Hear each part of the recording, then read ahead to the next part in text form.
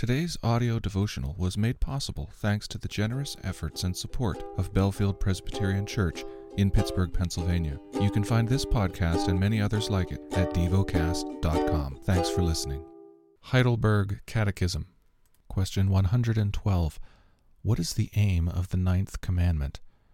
That I never give false testimony against anyone, twist no one's words, not gossip or slander, nor join in condemning anyone rashly or without a hearing. Rather, in court and everywhere else, I should avoid lying and deceit of every kind. These are the very devices the devil uses, and they would call down on me God's intense wrath. I should love the truth, speak it candidly, and openly acknowledge it, and I should do what I can to guard and advance my neighbor's good name. The lesson is from the book of Acts. Chapter 5. But a man named Ananias, with his wife Sapphira, sold a piece of property, and with his wife's knowledge he kept back for himself some of the proceeds, and brought only a part of it, and laid it at the apostles' feet. But Peter said, Ananias, why has Satan filled your heart to lie to the Holy Spirit, and to keep back for yourself part of the proceeds of the land? While it remained unsold, did it not remain your own? And after it was sold, was it not at your disposal? Why is it that you have contrived this deed in your heart? You have not lied to men, but to God. When Ananias heard these words, he fell down and breathed his last, and great fear came upon all who heard of it. The young men rose and wrapped him up, and carried him out, and buried him.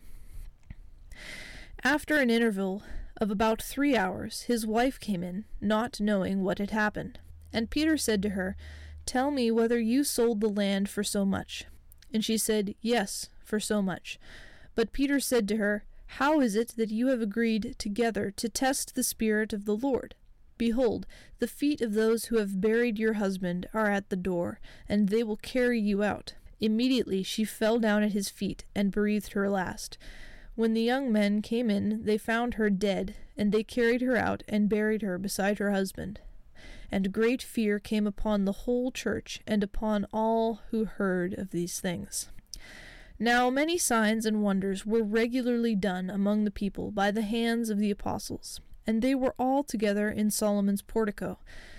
None of the rest dared join them, but the people held them in high esteem. And more than ever believers were added to the Lord, multitudes of both men and women, so that they even carried out the sick into the streets, and laid them on cots and mats, that as Peter came by, at least his shadow might fall on some of them. The people also gathered from the towns around Jerusalem, bringing the sick and those afflicted with unclean spirits, and they were all healed. But the high priest rose up, and all who were with him, that is, the party of the Sadducees, and filled with jealousy they arrested the apostles and put them in the public prison. But during the night an angel of the Lord opened the prison doors and brought them out, and said, Go and stand in the temple, and speak to the people all the words of this life. And when they heard this, they entered the temple at daybreak, and began to teach.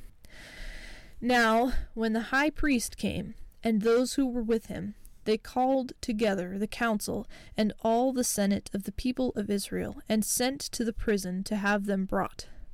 But when the officers came, they did not find them in the prison, so they returned and reported, We found the prison securely locked, and the guards standing at the doors.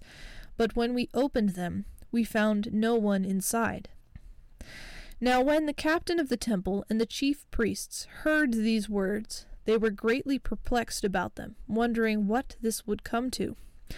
And someone came and told them, Look, the men whom you put in prison are standing in the temple and teaching the people. Then the captain, with the officers, went and brought them, but not by force, for they were afraid of being stoned by the people. And when they had brought them, they set them before the council. And the high priest questioned them, saying, We strictly charged you not to teach in this name. Yet here you have filled Jerusalem with your teaching, and you intend to bring this man's blood upon us. But Peter and the apostles answered, We must obey God rather than men. The God of our fathers raised Jesus, whom you killed by hanging him on a tree. God exalted him at his right hand as leader and Savior, to give repentance to Israel and forgiveness of sins. And we are witnesses to these things, and so is the Holy Spirit, whom God has given to those who obey him." When they heard this, they were enraged and wanted to kill them. But a Pharisee in the council, named Gamaliel, a teacher of the law held in honor by all the people, stood up and gave orders to put the men outside for a little while. And he said to them, "Men of Israel, take care what you are about to do with these men. For before these days Theudas rose up, claiming to be somebody, and a number of men, about 400, joined him. He was killed, and all who followed him were dispersed and came to nothing.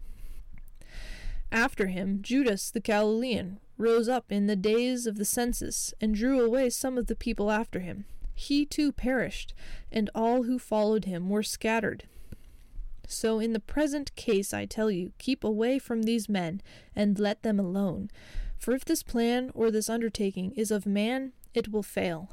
But if it is of God, you will not be able to overthrow them. You might even be found opposing God." So they took his advice, and when they had called in the apostles, they beat them and charged them not to speak in the name of Jesus, and let them go. Then they left the presence of the council, rejoicing that they were counted worthy to suffer dishonor for the name. And every day, in the temple and from house to house, they did not cease teaching and preaching Jesus as the Christ. Meditate and dwell on what you're paying attention to in God's Word. How has it connected with your heart or mind?